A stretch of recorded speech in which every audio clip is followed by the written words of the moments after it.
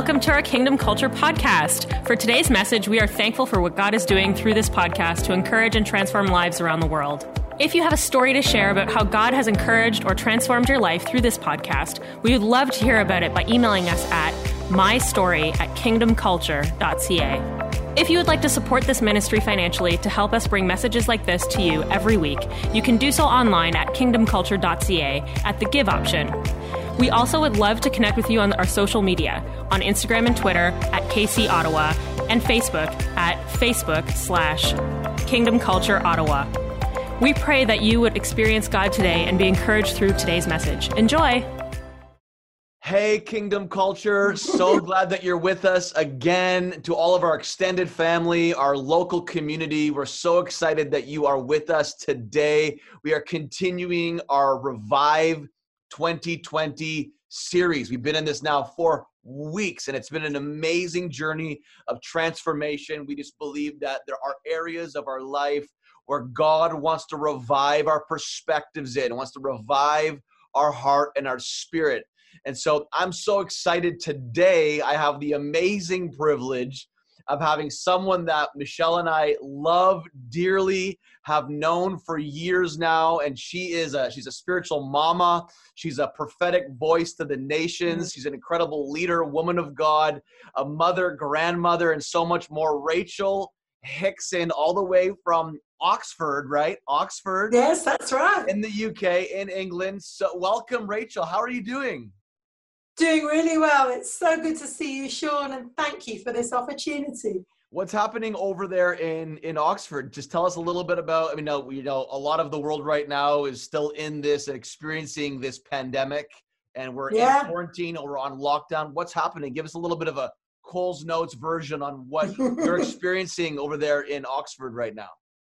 Well, we're proud to be in Oxford because Oxford's one of the places that's really pushing the vaccine. So in fact, next door to me, my neighbours are working right in the Oxford Research Centre, pushing those frontiers. So we keep praying, God, supernatural breakthrough, supernatural revelation. We want to get out. But at the moment, we can't. So we're quite severely locked down. This is our, 10, 11 weeks we're going into now. So it feels like it's going on forever. We were locked down, I think it was the 20th of March, we were told, go home, stay home. And so that's pretty well been it. Work, schools, everything, church, at home. We were allowed out once a day to go for a walk, which has to be less than an hour. And we're allowed to go out to go shopping or to collect pharmacies, or if we're sick. Otherwise, stay at home. And that's pretty well it. As of a few days ago, we are allowed to see one other friend as long as we keep them 6 foot away, and we only see them in the park. They mustn't come into our gardens, backyards, near our houses. So we're still pretty shut down. We've gone through, yes, be good, terrified, might get the virus. And then we've gone through that to let me out, and gone through, oh, well, whatever. And I think various people at different stages. Impact, if you talk to people, there's the mental health issues. Some people are really struggling. And so from a church perspective, it's really bringing the good news of Jesus. Say, it's okay, there's hope, there's a way through. And even with all this, not able to touch, even on the walk, just being aware and chatting, trying to engage the neighbours and people. And there's always great stories that come out and some sad stories. So That's life. Crazy life. There's good coming out of this season, and there's also challenges that are happening in the season. And we all have a different sort of way of navigating it. But ultimately, I believe that God is going to take us out stronger, bigger, better than we were before we went into this season. So I'm excited, yet at the same time, it's like uncertain. Like you guys, we don't know when everything's going to go back to what we call the new normal. We have no idea. It could be the fall. Who knows what's going to happen? But we're just taking it one day at a time, adapting. Thank God for the digital platforms that we all have access to, right? Yes. Stuff like this. Zooming around the world. We're zooming around the world. Yeah. So thank you so much for being with us. I feel absolutely privileged. I don't know if you remember this, but I met you back in 2008 because I was speaking at a conference with you. in Ottawa, locally in Ottawa, Yes, that's where right. we are planted, and we met. And you were there at a very specific juncture, even in Michelle and I's life. And you've kind of been around, and we've had you out multiple times over the years for schools and different things, the School of Daniel, and conferences and different things. And every time we just get around you, we just feel so privileged to be able to glean from you, pull from you. You know, we see you as a prophet. We see you as a teacher. We see you as an incredible leader, but ultimately we see you as like a spiritual mama. And we're just so thankful that we've been able to, over the years, connect. And we miss you. We miss seeing you. Yes, I And know. this is We the should have closest been thing. over. This is the closest thing. But one of the things I loved about you when I first met you is just hearing your story. And correct me if I'm wrong, but you are like a scientist by trade, in a sense. Like Yes. you were, was it a biochem? Like, what was your Yeah, education? clinical biochemistry. And so I loved development of assays, etc. So I have to be careful to not get too caught up in the COVID-19 and viruses and looking at antigens and proteins, because it's a bit too much my world. And then also you were, from what I understand, you were Reinhard Bonnke's, one of his intercessors for years, right? And tell us about that. What was that like? Gordon was his international crusade director. We used to call him the Out of Africa director, and we traveled all over. And Suzette Hatting, who was Reinhard Bonnke's main intercessor, wasn't able to travel to some of those places. So then I stood in and had the privilege of standing alongside and praying and setting up the intercession teams and counseling follow-up teams to really come and work in the harvest with Reinhard. That's amazing. And it seems like over the years, you've had a real strong ability to network with multiple networks, multiple streams. I remember hearing stories of God giving you platform with high-level governmental leaders, prophesying into really key strategic situations. You know, you've probably journeyed an interesting journey of going from just the analytical space only, being a biochemist, to that prophetic individual. Because I think there's a big difference. I mean, you're tapping into a different side of who you are when you're prophetic than when you're, you know, like you said, you know, analyzing proteins and all these different things, and so outside of my territory. But you seem like a very well-balanced, strong, stable, spiritual, you know, just woman of God, and you're so welcome. And now you're very connected into a Hillsong plant in Oxford. Yes. And I believe I love it. In one of your kids, aren't they one of the pastors or something of one of the campuses in Australia? Yeah, Nicola, our eldest daughter, who's now nearly 37, she's married to Tim Douglas, and she and Tim lead the Melbourne campus there, so they are busy too. And then my son David, he's 33, and he's in one of the good churches here with Dave and Karen Smith in Peterborough, but he's in the marketplace, and at the moment he's working with just trying to help Christian business, actually, which he's the accountant from, navigate through this season. And they're in the whole farming thing, and he just says what God's doing there. So I've got one in the marketplace and one in the ministry in Hillsong. That's amazing. And so when I look at your journey, your journey is a journey of encountering God. Your journey is a journey of getting to know Holy Spirit. And we are 1 week after Pentecost Sunday right now, which celebrates and commemorates, in a sense, the pouring out, the birth of the church, the pouring out of the Holy Spirit, and the beginning stages of our interaction, and the availability that all humanity has now to the Holy Spirit. And we're just so thankful for it. So we're coming out of that now, and we are 1 week post Pentecost Sunday. And I think based upon our conversations, what you're carrying in this season, it just fits really well. And so today's subject title is Revive Life, Understanding the Work of the Holy Spirit. It says in Acts chapter 1, verse 8, that as we wait, the Holy Spirit will come upon us, and we'll receive power. We'll receive power as the Holy Spirit comes upon us. We'll receive power to be his witness. That word for power is the dunamis, explosive, miraculous flowing power in our lives, so that we can be a witness, an example, a representation. The word actually broken down is the word martyr, we can live for and die for this cause because we have the power of the Holy Spirit in our life. And so I want to pull from you from this subject during our Revive 2020 series about really getting a revived heart and a revived life around understanding the work and the power of the Holy Spirit in our lives. So bring us along your journey. Like, tell us, like, you've swum in all these different pools over the years, and bring us into Rachel Hickson's story a little bit. And then let's just talk about the work of the Holy Spirit and see where it goes. Yeah, well, I was thinking a little bit about where we've been in this whole thing of being in lockdown and COVID-19. And for us, Easter Sunday in Britain was the worst day for dying. We had the worst deaths, and yet it was Resurrection Sunday, Easter Sunday. And our own Prime Minister, Boris Johnson, was fighting for his life in intensive care. And many of us in the prayer movement were saying, God, we need a resurrection. Don't let our Prime Minister die. Let him rise. And it was quite interesting that on April the 12th, which was Resurrection Sunday in the church calendar, Boris Johnson, our Prime Minister, got taken out of intensive care and was released from hospital. And we went, whoa, we got a double resurrection. God, thank you, you're watching our nation. And I think in this time, you sort of begin to wonder what's happening. So then I began praying and I said, Holy Spirit, what do we need to watch? And he said, I want you to watch Pentecost Sunday. So I said, why? He said, I want to awaken in the church a new relationship of walking with the Holy Spirit. Because when you come out of this season, you're going to need a new language. You're going to need a new power. You're going to need a new structure, a new way of working so that you can come out of the curve doing the right thing at the right time, because this is a new day.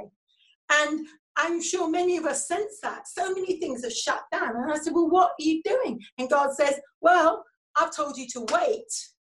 Go stay in the city, in that room, until I release you. And many of us are in lockdown. And I was just thinking about it. You see, as you say, we've just done Pentecost Sunday.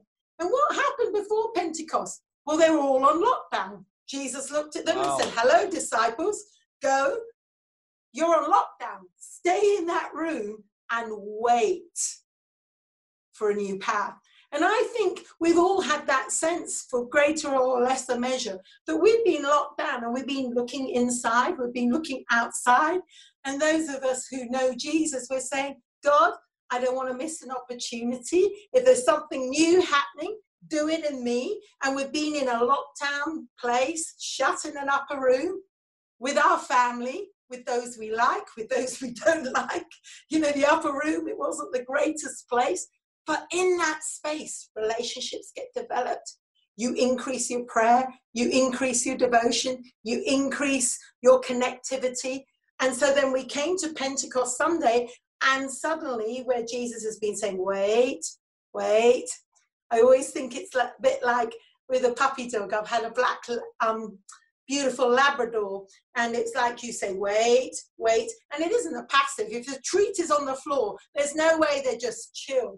But there's that on front foot, wait, wait, go, boom, the dog has got that treat. And in the same way, I think it was almost in my mind that was Pentecost Sunday to me. It was like Holy Spirit has been saying, no, I've locked you all down. Stop whining, get in that room, I'm doing something in you. And then it was like, now the power's come on you. And I believe there's going to be the now from our governments. And although we've had the church calendar Pentecost Sunday, I think we're still waiting a little bit from the go from the authorities to let us go. But we need to be the head and not the tail. So we need to get ready for that Holy Spirit to be on us, so that when we can come out those doors, we come out carrying something different. That's been my cry. One more thought, and then maybe you can ask. I can preach all day, you know that. But if you want to ask me questions. But this was the other thought I thought of. New days and new wine. And then in Matthew, we're challenged, come on, if I'm giving you new wine, don't put it in an old wineskin. Because if you put it in an old wineskin, this new wine, this new passion, you see what's being fermented, produced in that upper room. What is God doing in us, all shut in our various rooms? What's happening in our marriages? What's happening in our parenting? What's happening in our family relationships? We've talked to our family, maybe Zoomed and Skype more than we normally would. We've been with our kids at our feet. I mean, I don't know about Canada, but here in the UK, we're all homeschooling. And, you know, everyone's homeschooling here too. Yeah, and Yep. it's a challenge all of its own joys and graces. And you suddenly discover, oh, Jesus, do I remember how to add up or spell? And your kids are going, Mom, that's boring. And, you know, all you skills of trying to find all this. And suddenly it's like, what is this about? What are you developing? That new connectivity. It's new.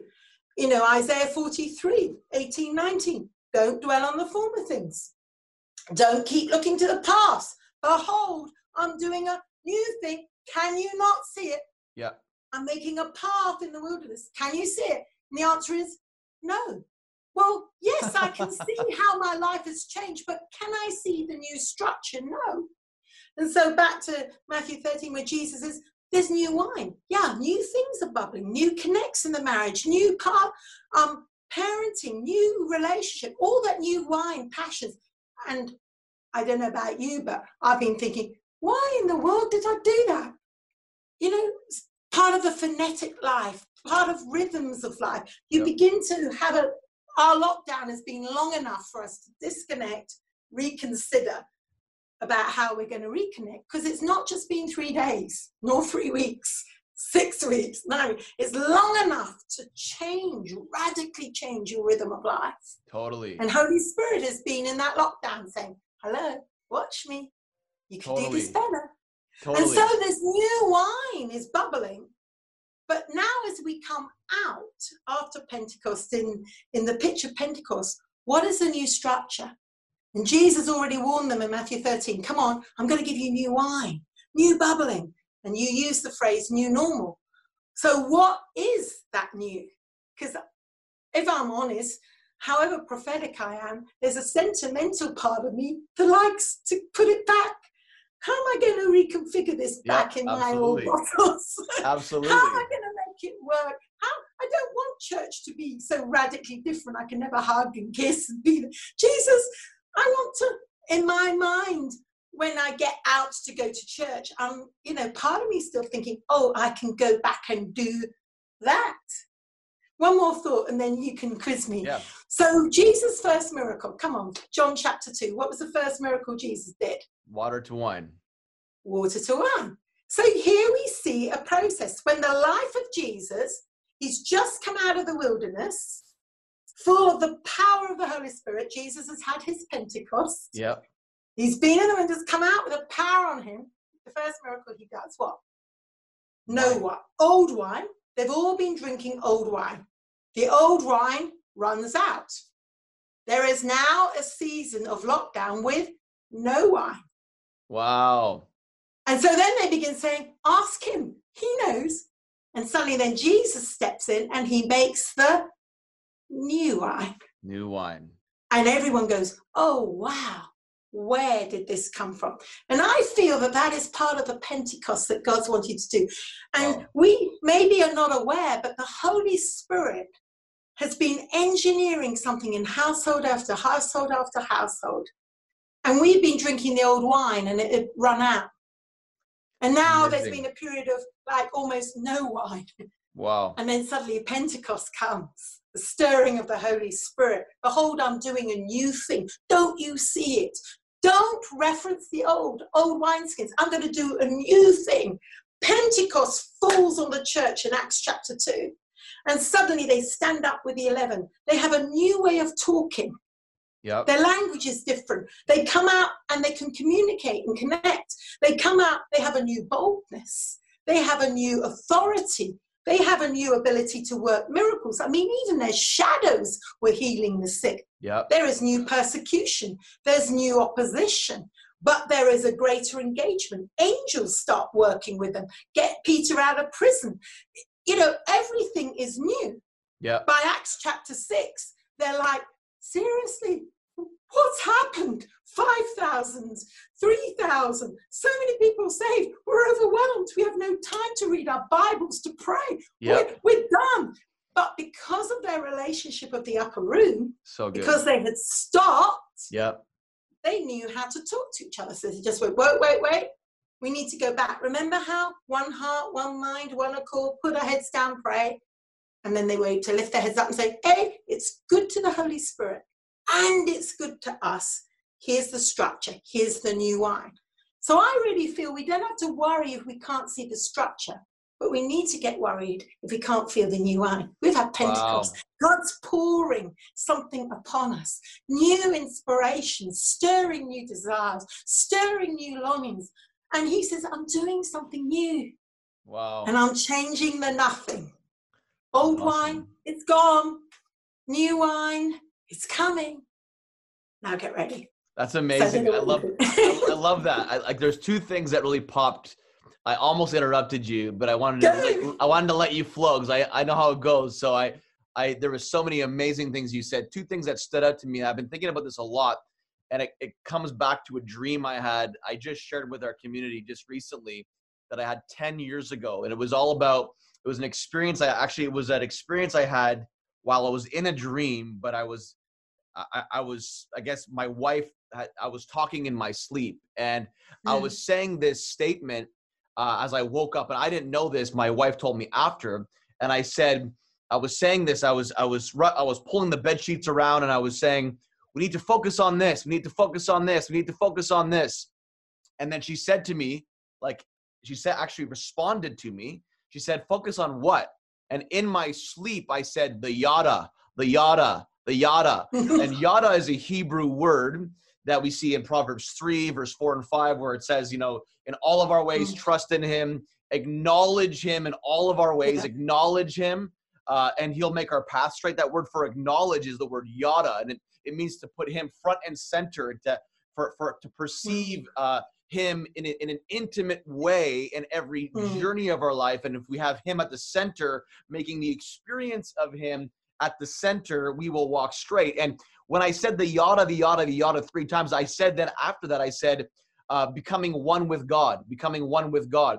And we see in Genesis 4, verse 1, where it says Adam knew his wife Eve and bore a son named Cain. This yada speaks of intimacy that births something new, that creates something, that multiplies something. And we see it really all throughout Scripture. But I've been thinking a lot about this, about how the whole gospel is centered around this idea that we are one with Christ. And when we let Jesus into our life, we become one with him. And it's interesting because it wasn't until they were in one accord that the Holy Spirit was poured out. And it's like they were forced to deal with when you're locked in and you're quarantined 10 days, 3 weeks, 3 years, 40 years in the wilderness, when you're forced to stay with the same people and you're on lockdown, you have no choice but to deal with your issues. And hopefully the goal of being forced to deal with your issues really creates restoration, reconciliation, unity. Oneness begins to happen in a whole new way. Not only do we have an opportunity in this season to become and manifest the oneness that we already have with Jesus more and more as we deepen our root systems in him, but we also have an opportunity to deal with the issues that disable or inhibit our oneness with our spouses, with our children, with our parents, our friends, our neighbors, because we have nowhere to go. And it's funny because it wasn't until they were in one accord and had oneness that then the Holy Spirit's like, I'm coming. I mean, he could have came the first day. He could have came the second day. He could have came the third day. Why did he wait? I don't know. Maybe it's because God was waiting for the disciples to get their act together, that they were to become one accord. They were to become unified in spirit. We don't know what happened in that time as they were waiting. We don't know if they were wrestling through relational conflict. We don't know. And maybe, Peter was jealous of John and confessing his jealousy to John, why are you the one that Jesus loves and I'm the one that always gets picked on or rebuked? You know what I mean? Like, I'm the one who denied him, and here you are, the one who Jesus loves. You get to lay your head on the chest of Jesus, and then here I go, the next day denying my Savior. I mean, who knows what kind of conflict was being resolved. The point is that until they were in one accord and established oneness, the Holy Spirit was poured out. And I believe that we are being quarantined, and I've said this, for revival. We're being quarantined for a revived spirit, soul, and body. Yes, our body's getting different type of rest. You know, we're not having to go here and there. I mean, for us, we have 4 kids, and we're not driving our kids all around the planet. I mean, 3 of my 4 kids all are in extreme extracurricular activities during the week. And so every night of the week, we're basically driving our kids around. So there's even though it's busier in some ways, restful physically. It's different. Yeah. I'm not going to the gym at 5:30 in the morning every morning, exhausting myself because I have no gym to go to. So I mean, I'm sleeping in a little longer than I would normally. So there's rest happening for the body. There's I believe, a revival happening in the spirit. And there's a rejuvenation happening in the soul during this quarantine revival, so that I believe we come out of this, like you said, we come out of the wilderness. Let's call the quarantine the wilderness. When Jesus, he was driven by the Spirit into the wilderness. Matthew 4 came out of the wilderness in the power of the Spirit. And that's what's happening. And then verse 18, he said, he picks up the scriptures and said, and the Spirit of the Lord is upon me, because I can begin to speak, communicate, etc. Yeah. It's amazing. And the other thing that you said that I'd love to maybe camp out for a little bit, and then you can kind of go wherever you feel you want to go. Because I want to pick your brain on your journey on how the Holy Spirit has changed your life and the work of the Holy Spirit in your life and what that looks like. But when you mentioned John 2, you know, one of the things I love about that passage is the way the miracle happened. When, you know, Mary, the mother of Jesus, notices we're out of wine. And we see nothing of really Jesus noticing that, but Mary notices it. Mary goes to her son, the Son of God, also her son, goes to her son and says, we're out of wine. And Jesus' response, I mean, even in some translations, it's, woman, what does your issue have to do with me? In other words, like, what do you expect me to do about it? Even though, like, he's fully aware he's the Messiah, you know, and yet he's also her son. And here he is, woman, mother, what does your issue have to do with me? And then Mary doesn't even acknowledge that statement, turns to his disciples and says, do whatever he tells you to do. Yeah. It's like, okay. So I feel like in that space, and you mentioned it, it's almost like he had no choice, because he said his response was, my time has not yet come. It come. But they pressed him. But she pressed him, and I feel like we're being pressed in this season to produce something that God's always wanted us to produce, that maybe we couldn't in the past, or maybe we felt we weren't ready for. But in this season, it's almost like this season is like a forced rejuvenation, a forced. I want you to come out of this stronger. A forced, like, step in the right direction, like Jesus. It's not like I'm comparing ourselves to Jesus, but in a sense I am. It's like where our faith is being pulled on to come out of this quarantine different than when we came in. Yeah. It's like Jesus came into that situation as, yes, he was fully human, but he came out of it manifesting his nature as the God-man. I mean, we don't have any historical data that says he was doing miracles before that, but he came into that season like normal. His time had not yet come, but then came out of that moment where they ran out of wine. Like he said it, we're in this quarantine, we've ran out of wine, but we're going to come out of this like different, more godlike in our nature, mirroring the image of Jesus different. And so I love those two things. Those two things kind of came to me as you were sharing. But I want to dive more into your story. Like, bring us a little bit on a journey of how the work of the Holy Spirit has impacted your life, and when you first started to get a hold of this pursuit of the Holy Spirit. People understand the Father, they understand Jesus, but I don't think a lot of people across the board, generally speaking, understand the role of the Holy Spirit. So bring us along your journey, spiritually speaking, and any points or revelation that you have around the work of the Holy Spirit in our lives. Well, I think I came from a family, my dad was a Baptist pastor, so we were more a family of God the Father, God the Son, and God the Holy Book. Wow. And so we really reverence the Bible. And then my parents were missionaries in Mumbai in India. And my dad began to have all sorts of encounters, and he was a pastoral man, loved people, with people who were tormented by demons, who were physically in terrible state, who had a genuine hunger for God, but seemed so confused and just unfulfilled. And so I watched my dad, I was about 10, 11 at this time, just begin to press into God and asking, I need an answer. He went into his room and said, God, I've had some old wine. I've reached a stalemate. There must be more. And during those days, his pressing and hungering for God, Dad had an encounter for 3 days, he says, with the love of God that poured onto him, and he got filled with the Holy Spirit. Wow. Then as a result of this time, he then began to teach on the person of the Holy Spirit. The atmosphere in our home changed. I began to watch that there was not only just now niceties and a politeness about how nice God was, but actually you can see that God was able to do things, had a power. There was more of an executive authority. Now, just a question for you on that. When you say, because everybody's version, especially in more charismatic circles, of being filled with the Holy Spirit is different. When you say your dad got filled with the Holy Spirit, what kind of manifestation or evidence? Was it just like he had this all of a sudden this newfound strength and peace and boldness? Was it what happened to your dad? I'm interested to know, like, sort of what was it? What did it look like? Well, Dad would say, I mean, because we see it in Matthew 3, I can't remember the verse, Luke 3, I think it's 16, and it says that, John comes to you and says, I will baptize you in the waters of repentance, but one who is coming, whose sandals I'm not worthy to untie, and he will baptize you in the Holy Spirit and with fire.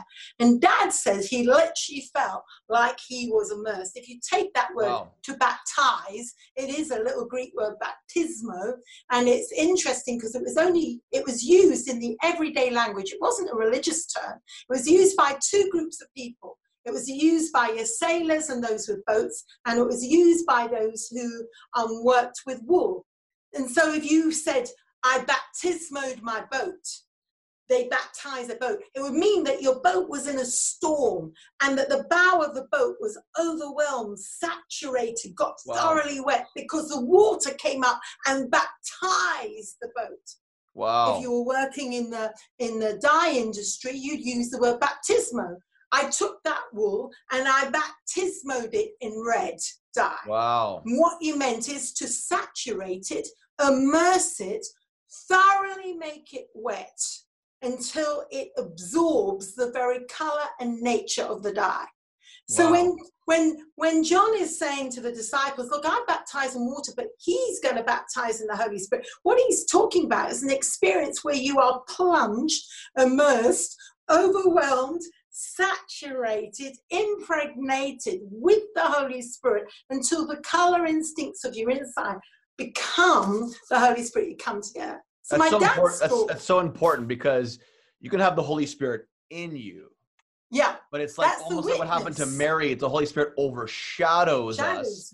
It like totally submerges us. And we actually begin to totally look different. Like, it's not just I'm different by faith. It's all of a sudden, how I would look at it is like when someone's baptized in the Spirit, overwhelmed and overflowing in the Spirit, people notice. It's like you said it. You noticed it affected your family. It wasn't just like, they believed in God. They believed in Jesus as Lord. All of a sudden now, whoa. Like he was white wool and now he's pink wool. Like it's been, the color has changed. The visibility has changed. That's kind of what you're saying. Yeah. So I really believe that when we get born again as a child of God, the Spirit of God comes into our being, and Ephesians 1 talks about the guarantee seal witness, the inner witness that cries within us, I'm a child of God. I'm daddy's boy. I'm daddy's girl. So when we're born again, we are born of the Spirit of God, and he is a seal guarantee within. But then the Bible talks very clearly about the Spirit of God that comes upon, overshadows like Mary, or baptizes, immerses us, and then comes through. So the Spirit within, the Spirit upon, and then the Spirit through. I think Pentecost is where the Spirit comes upon and then begins to come through us, and our mouth becomes a conduit for the very mouth of the Holy Spirit to speak. So we use the gifts and the tools of the Holy Spirit so that we don't just speak a good idea, we speak a God idea. And actually that's creative power, and that can actually change the circumstances. And that's what happened with my dad. He described 3 days when he was in his bed praying. And he said it was literally like he got soaked. He said he felt first he was rolled back and forth. And it was literally, he said it wasn't himself moving, but he felt himself being rolled, and he said he knew that was shaking some of his stubbornness and intellectual pride. He said the second day he cried like a baby. He said he knew that was his heart softening to receive the true revelation of the love of God. The third day, he said he just began to talk and blubber, and he realized that he was now speaking in the mysteries of heaven, and God had taken over his mouth and began to use his mouth firstly to speak in the gift of tongues, which is a devotional language where we commune with the Holy Spirit. And then later he powerfully used my dad's mouth to be a tool to teach, to train, and educate many people in the love of God. Wow. So you saw that growing up, and then that shifted the dynamics, probably the vibe, the energy in your home. And then what was your journey like now? You know, you had the privilege of like witnessing like around the world with Reinhard Bonnke, crazy miracles, signs and wonders. And obviously the work of the Holy Spirit is very obviously evident in those scenarios. And you're an intercessor in this context, and part of the prayer team, and your husband's leading the charge on coordinating and all this different stuff. So tell us about like some of that journey and how the Holy Spirit impacted you, and how you begin to see the value in the relational side of connecting with Holy Spirit specifically, and how that changed the game for you. Tell us about that. Well, I think that Holy Spirit lives in you. And of course, as his life then comes through you, his character then comes, and we often think of the character, love, joy, peace, kindness, that's the character. But what I began to learn working with Reinhard Bonnke is the Holy Spirit also has a toolbox of gifts. And these are supernatural gifts which are given into our hands, where we can work with the Holy Spirit to get a job done. So yes, the Holy Spirit is upon us, but then he graces us. And it says in 1 Corinthians 4 that there is a variety of gifts, and there is grace measures given to us. That's favor gifts. And I've just felt, even at this time, I felt the Holy Spirit saying, come on, church, I've got a toolbox. You're coming into a whole new day. There's a whole new horizon there. Stop panicking. I know exactly what to do. I'm not worried about new. In fact, I believe heaven loves the new. If you look at Revelation 21, part of the anthem of heaven is, behold, I make all things new. So even when we get to heaven, we better get used to the idea of new normal. Heaven's always in the new. And so with Reinhard, he taught me the simple thing. I remember him looking at me one day and saying, Rachel, hear the word. Just do what the Holy Spirit tells you to do. Now go. Wow. And love it. And it was learning to lean. So prayer, what is prayer? Prayer is learning to talk with the Holy Spirit. We never feel that we're very good at it. Romans 8:26 says, don't worry. That is an area of weakness. But don't be concerned, because the Holy Spirit himself will help you. And so we talk to God. God talks to us in mysteries. The Holy Spirit interprets heavenly mysteries to us and begins to give us indicators. And then we look at this toolbox. And I always say there's 9 basic groups. There's 3 that communication, gift of tongues. That's to help me communicate with heaven, because heaven wants to give me mysteries. Gift of interpretation, that is so I can take the mystery of heaven and make it English, or for you, French and English or whatever. And then prophecy, that is to foretell, call forth, speak the dreams of God. It gives us 3 communication tools. Then he gives us 3 revelation tools. He says, come on, word of knowledge. come on, you need some wisdom here. How are you going to turn this company around? How are you going to bring it out of recession? What are you going to do after lockdown? You need some wisdom. Daniel was a man who carried wisdom. Solomon, you know, when the women came with the babies and, you know, Cut it in what half. would you do? Cut it in half. What a horrible thing to say. Not a good idea. Yeah. Word of wisdom. Yeah. This is how we solve it and still keep life intact. Word of knowledge. Looking back, discerning of spirits. Is this a demonic thing or is it an angelic thing? So we get gifts of revelation. And then the final group of 3 is the power gifts, the gift of faith. And, you know, that isn't believing faith. You know, I believe in God. It's not credo. It isn't that basic belief. It's given in a measure. It's a gift of faith. I've watched it. There was a pastor friend of mine, and he was quite conservative, quite rational, processing, etc. But then he received a prophetic speaking communication. The Holy Spirit spoke to him, said, buy this land and you will build a building. Wow. And this man, who was very conservative, a bit frightened of risk, etc., I watched the gift of faith fall on him. He suddenly took up an offering, took up an incredible offering. And then, despite all the opposition, etc., he knew God had given him that land and he was going to build a church. And that church is built today. It is fabulous. It is incredible. But he just could see it. He heard it, believed it, built it. Gift of faith to build a building. And I believe that God wants to give some of those power tools. You know, there's a Holy Spirit toolbox and he's saying, come work with me. Wow. Then, of course, there's the working of miracles.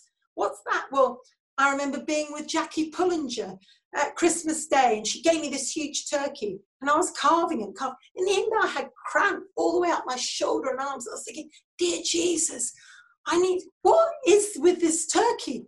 And then suddenly I realized it was a miracle. I had been carving the same turkey for over 2 hours. Wow. So multiplication of food. People. Yeah. And then Jackie came to me and said, don't you need more food? I'm sorry, no turkeys have come, but we've just had 4 delivered. Do you need a new one? And literally at that moment, I carved and got to bone and gristle. I said, it's just run out. Wow. I mean, how does God do that? That amazing. is a miracle. It's when you look at the fuel gauge and you know it's empty and you still drive another 200 kilometers. Gifts of miracles. And then, of course, gifts of healing. And so I believe the Holy Spirit is saying, come on, you're going to come out. I want to put new power on you. I've got a toolbox. You don't have to do this new season alone. Learn how to use the hammer, the screwdrivers, the wrenches, the power tools that I've got. Why are you still trying to do it all by hard labor? I've got incredible power tools that can get this job done. Bzz, bzz, bzz. Learn.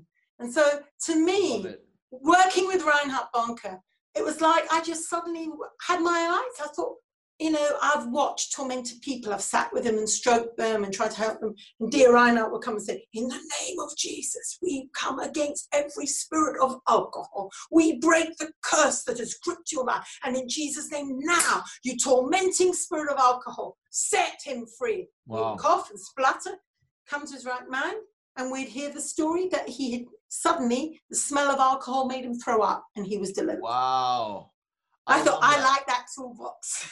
I love that. I love that. You know, and you said something that sparked sort of what I've always heard it said like, and one of the guys that mentored me and poured into my life early on in my journey always likened the you know, being transformed by the power of the Spirit and being baptized by the power of the Spirit. He likened it always to like you can rake the lawn with a rake, or you can blow the leaves with a leaf blower.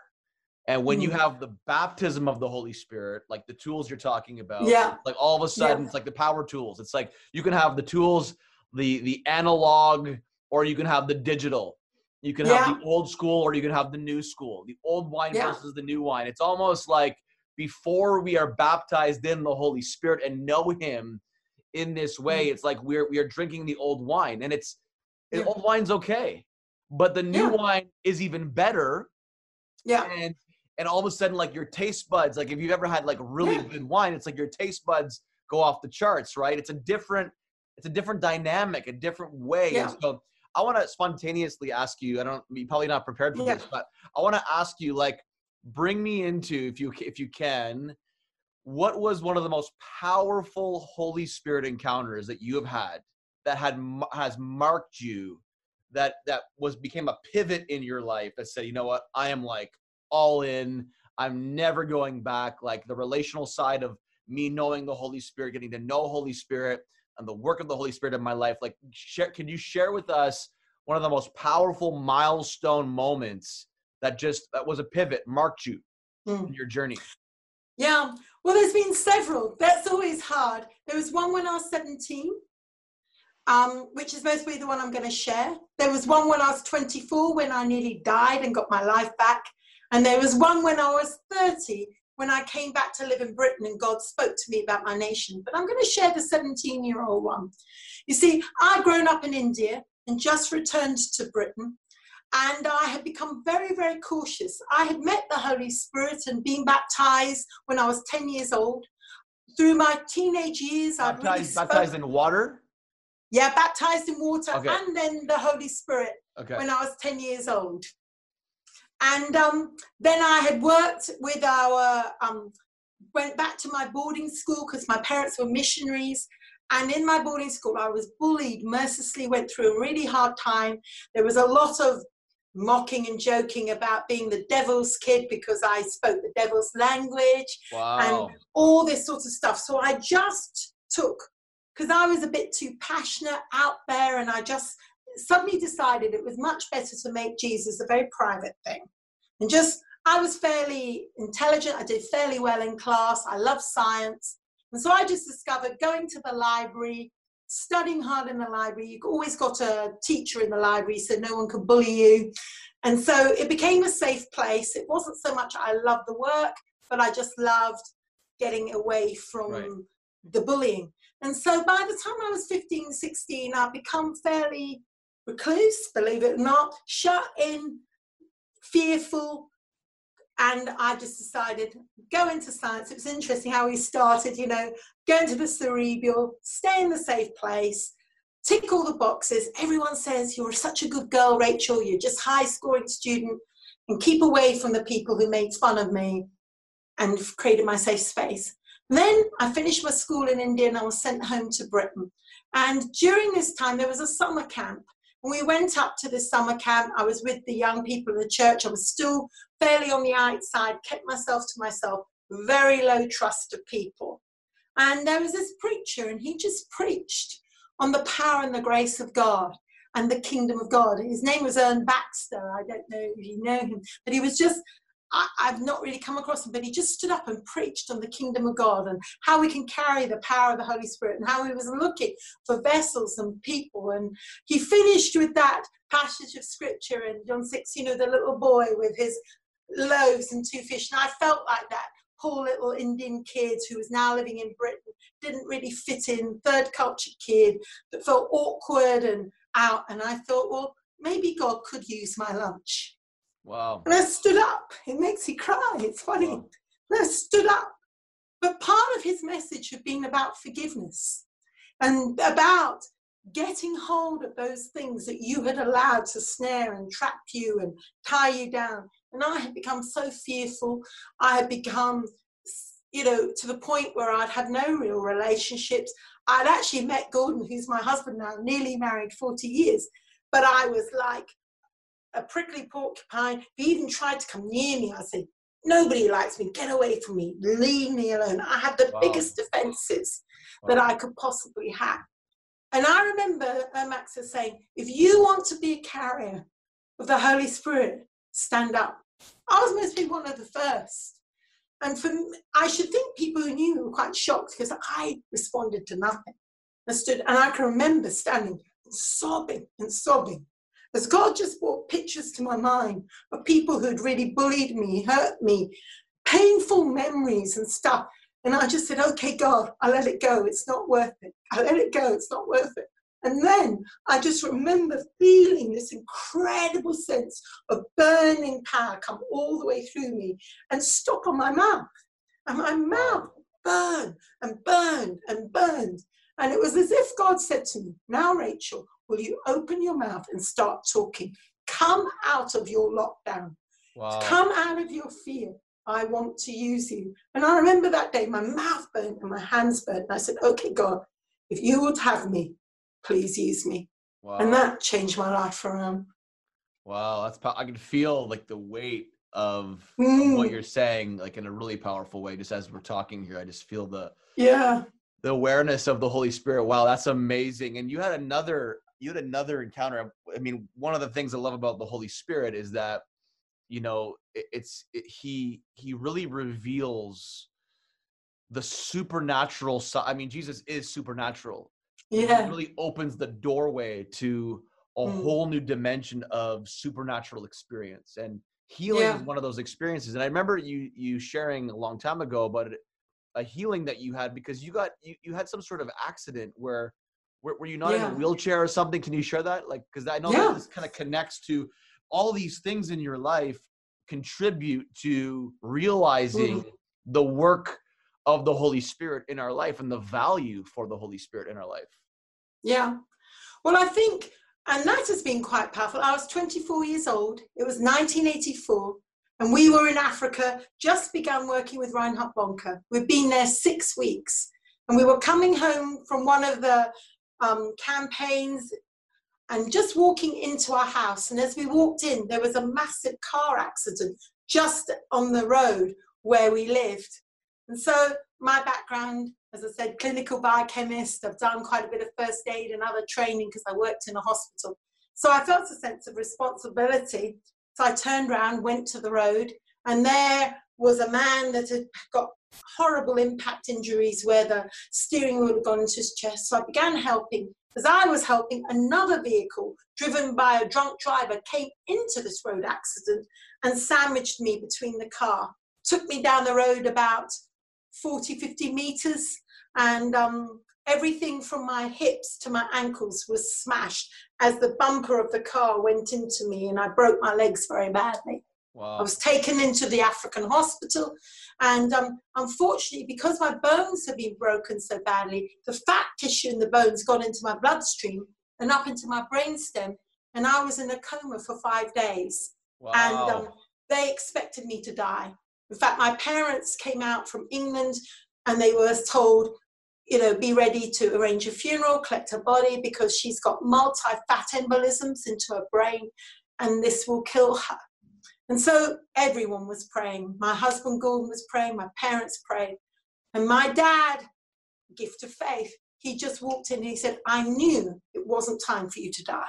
And he stood at the end of my bed and he quoted Psalm 118, 18, 19. He said, Rachel, you will not die, but I declare to you, you will live.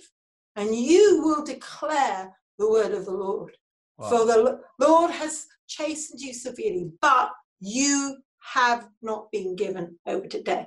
In fact, it's interesting telling that story. You see, it was about my mouth again. You will declare. Wow. It was almost going back to that 17 years old when the Holy Spirit said, I want your mouth. And here, my dad stood and he picked up the verse, and you will declare, and you will declare, and you will declare. Within 5 hours, although I'd been in a coma and I had no response, they couldn't get any brain activity. They had taken me off every support system and just said, you know, we expect her to die tonight. But during that night, I didn't die. I woke up. And that morning, I woke up totally able to communicate and talk. My brain was totally healed. Wow. God gave me my life back.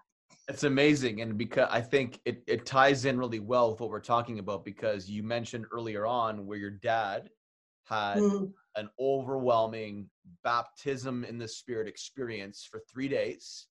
Yeah. And here he is speaking from that place. He himself has been revived, awakened by the power of the Holy Spirit. Now he's used your father standing at the foot of your bed, and he's speaking to you, so you have a revived life. It's our subject. Yes. It's like your life comes out of the coma. You have a revived life, and it's all because your dad, in faith, impacted, overwhelmed, powerful man of God. Now he has got this faith to believe the work of the Holy Spirit is present in his life, and here he is. Now your revived life is a byproduct of the work of the Yeah. Holy Spirit in his life. And so we just see over and over again the value of the Holy Spirit's work in our life. And, I know it says in the latter part, I think it's the last chapter, I believe it's chapter 15 of 2 Corinthians, the last chapter. Paul is writing to the Corinthian church, and he kind of closes it off. He closes his letter off by saying, may the love of God, the grace of the Lord Jesus Christ, and the communion of the Holy Spirit be with you all. And that, when you break that word communion down, in the Webster's dictionary, it actually says, social intercourse, that the kind of communion that we are to have with the Holy Spirit is this deep, intense, intimate type of conversation that actually produces something. It's kind of like the thing I referenced earlier in Genesis 4 verse 1, the yada, and Adam knew Yada, his wife Cain, and they produced a son named Cain, or knew his wife Eve and produced a son named Cain.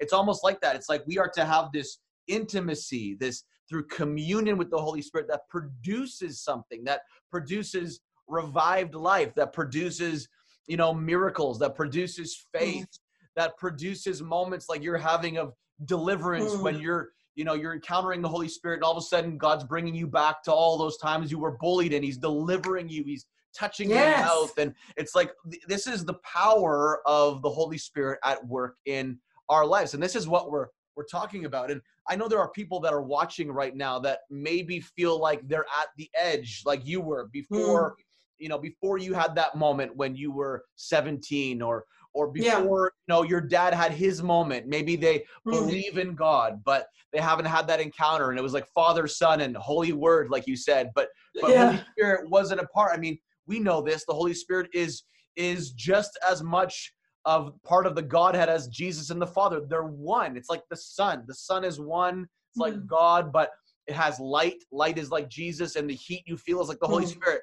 They're all one and the same, but there's different expressions or attributes or components to each member of the Godhead, but they're one. It's like us, we are body, soul, and spirit. Without one, we are not one. Without the soul, we are not one anymore. Without the spirit, we all three make one, make us who we are. And I feel like there are many people out there watching right now, or that will watch this, that need this like revived life in this season, that are searching for truth, are searching for something to fill the void. Maybe they're going to alcohol in this season. Maybe they're going to drugs or other, addictions to satisfy the void they feel. Maybe they're suffering with insecurity and fear, and whatever the case may be, they're trying to fill that void. Maybe they're binge watching movies all the time because they want to escape reality, when really they need new life. They've been living in a coma, spiritual coma, for days, like you were. They've been living in a spiritual,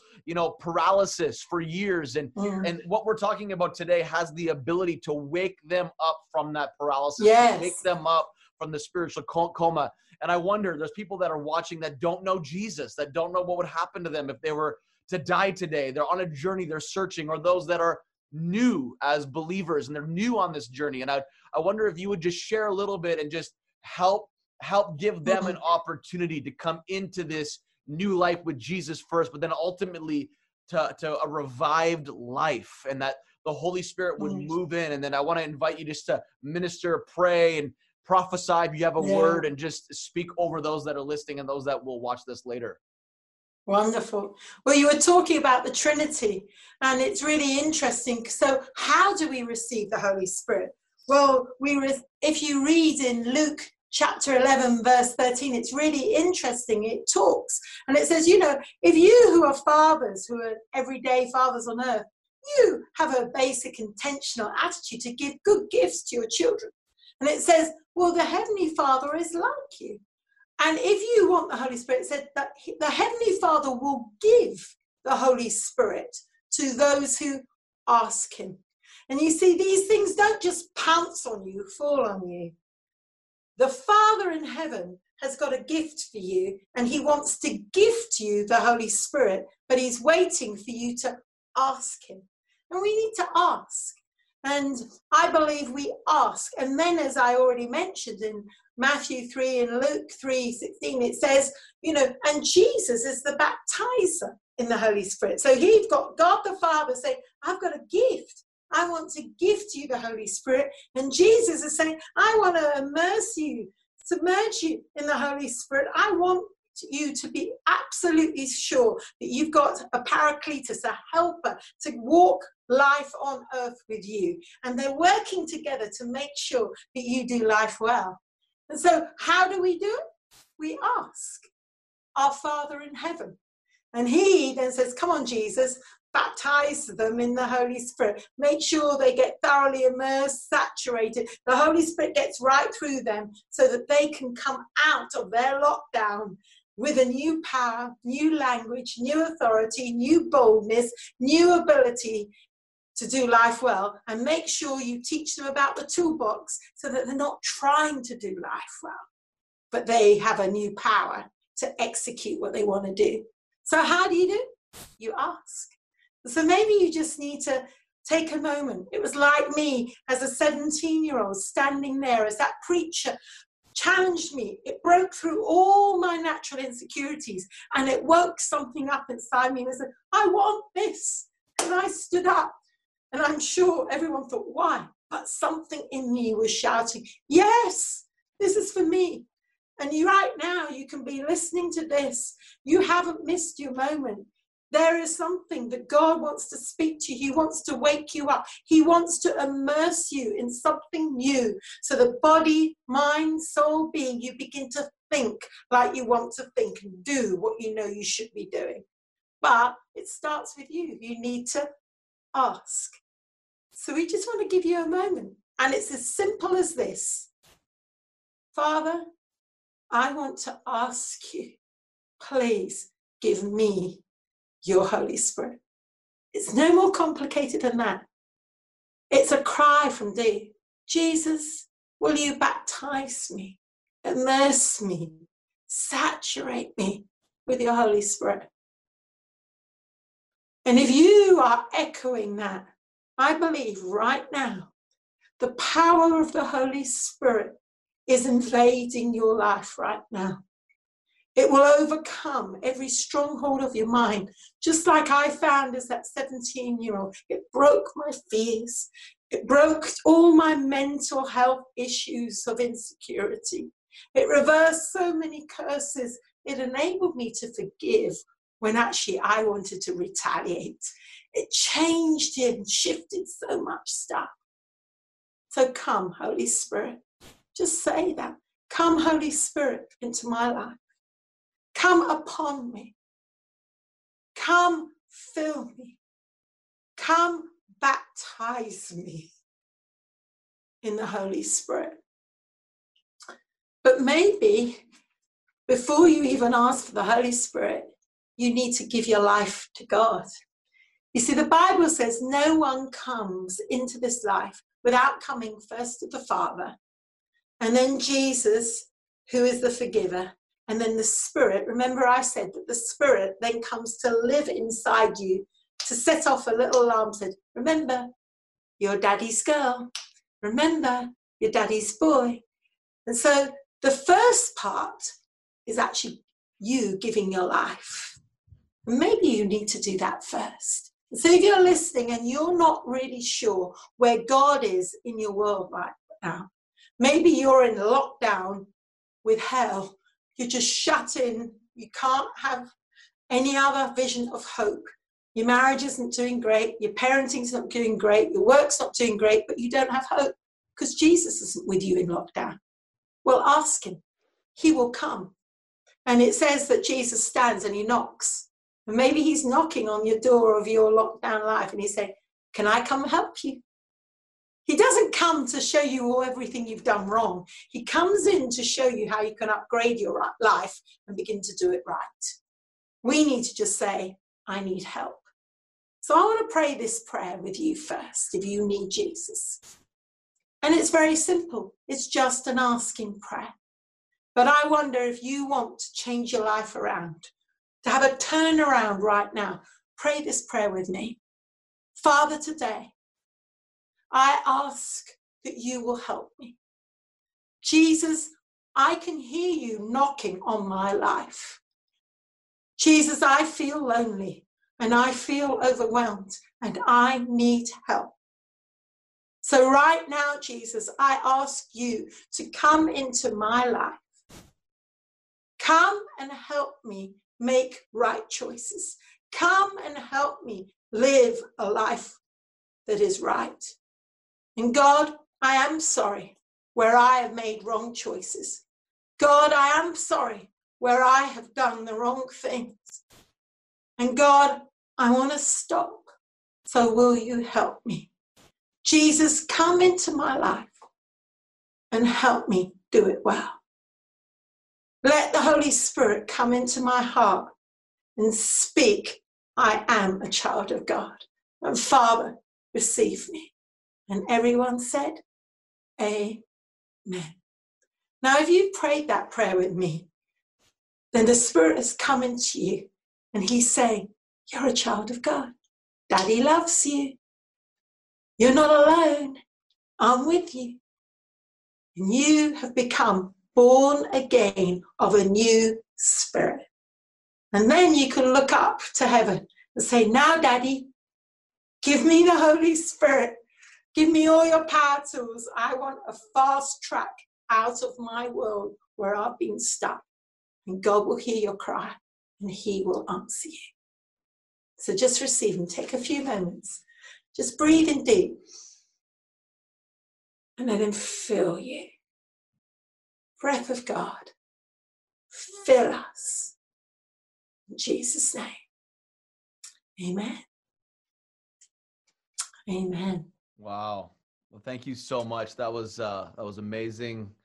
And I know many people right now watching and that will watch this later are encountering and experiencing the love, power of God in their lives right now. Maybe for the first time, second time, third time, 1,000th time, I don't know. But I know God is working. I know the Holy Spirit is working in so many people's lives, and just believing that the Holy Spirit's going to continue in all of you that are watching, that he's going to continue to work the thing that he wants to work in you and out of you in this season, that you will come out of this season stronger, like we've been declaring, better, bigger in so many areas in your spirit, that your strength and your roots would get so strong in this season, allowing you to grow up into the fruitful tree you were always created to be. And so we're excited. So I want to say a special thank you to you, Rachel Hickson, all the way from Oxford, England. We're so thankful that you joined us today, and I know so many people were touched by it. Thankful for it.